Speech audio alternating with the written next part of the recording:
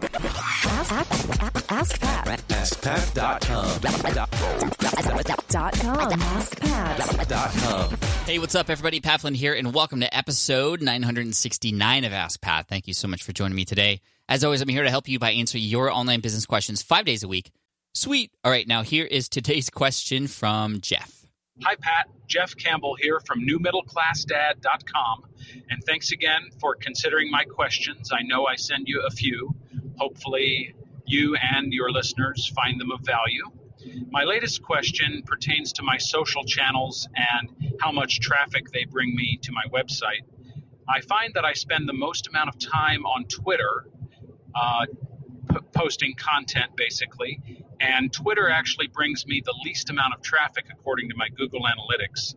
Facebook and Pinterest bring the most, and even at this point, Instagram has surpassed Twitter in terms of bringing traffic to my website.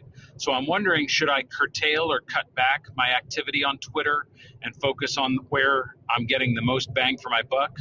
Or should I consider continuing with Twitter and just hoping that it grows in time eventually and becomes worthwhile? I appreciate everything that you do, Pat, and thanks again. Hey, Jeff, what up? Pat Flynn here. Oh, wait, I don't know why I said that. But anyway, Jeff, dude, you rock. Thank you for all the questions. And let me answer your question by first asking you a question. And that is, do you feel that social media is specifically and only for getting traffic back to your website? And if that's the case, that could be your answer. And if that's the reason why you're doing it, then I would totally cut out Twitter and just focus on the ones, and actually just the top two really is what I would recommend, platforms that you want to focus on that you know are helping. However, as you can probably tell, I'm sort of setting this up here. Social media is not necessarily just for getting traffic. And actually, that's not, in my opinion, the primary purpose. Social media is about being social. And what does that mean? It means having conversations. It means getting your audience to know that you are there and that you are answering their questions, or that you're at least engaging in conversations, or at least expressing things that are other than, hey, go check out my website.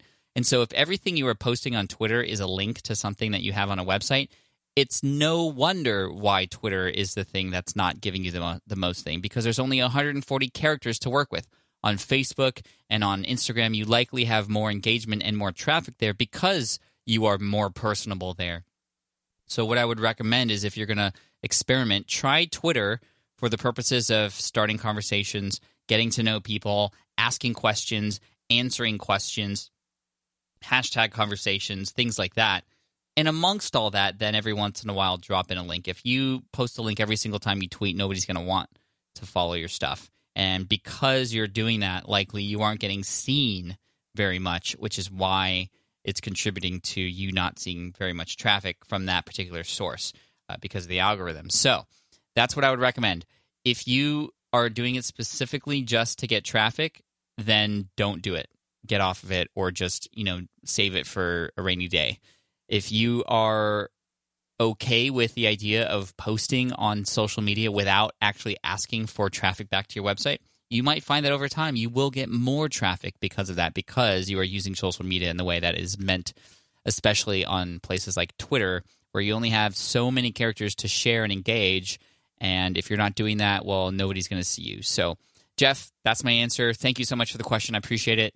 We'll send you a little gift, the Ask Pat t-shirt, as a result of having your question featured here on the show. And for those of you listening, if you have a question that you'd like potentially featured here on the show as well, just head on over to AskPat.com, and you can ask right there on that page. Thank you so much. I appreciate you. And here's a quote to finish off the day by Napoleon Bonaparte.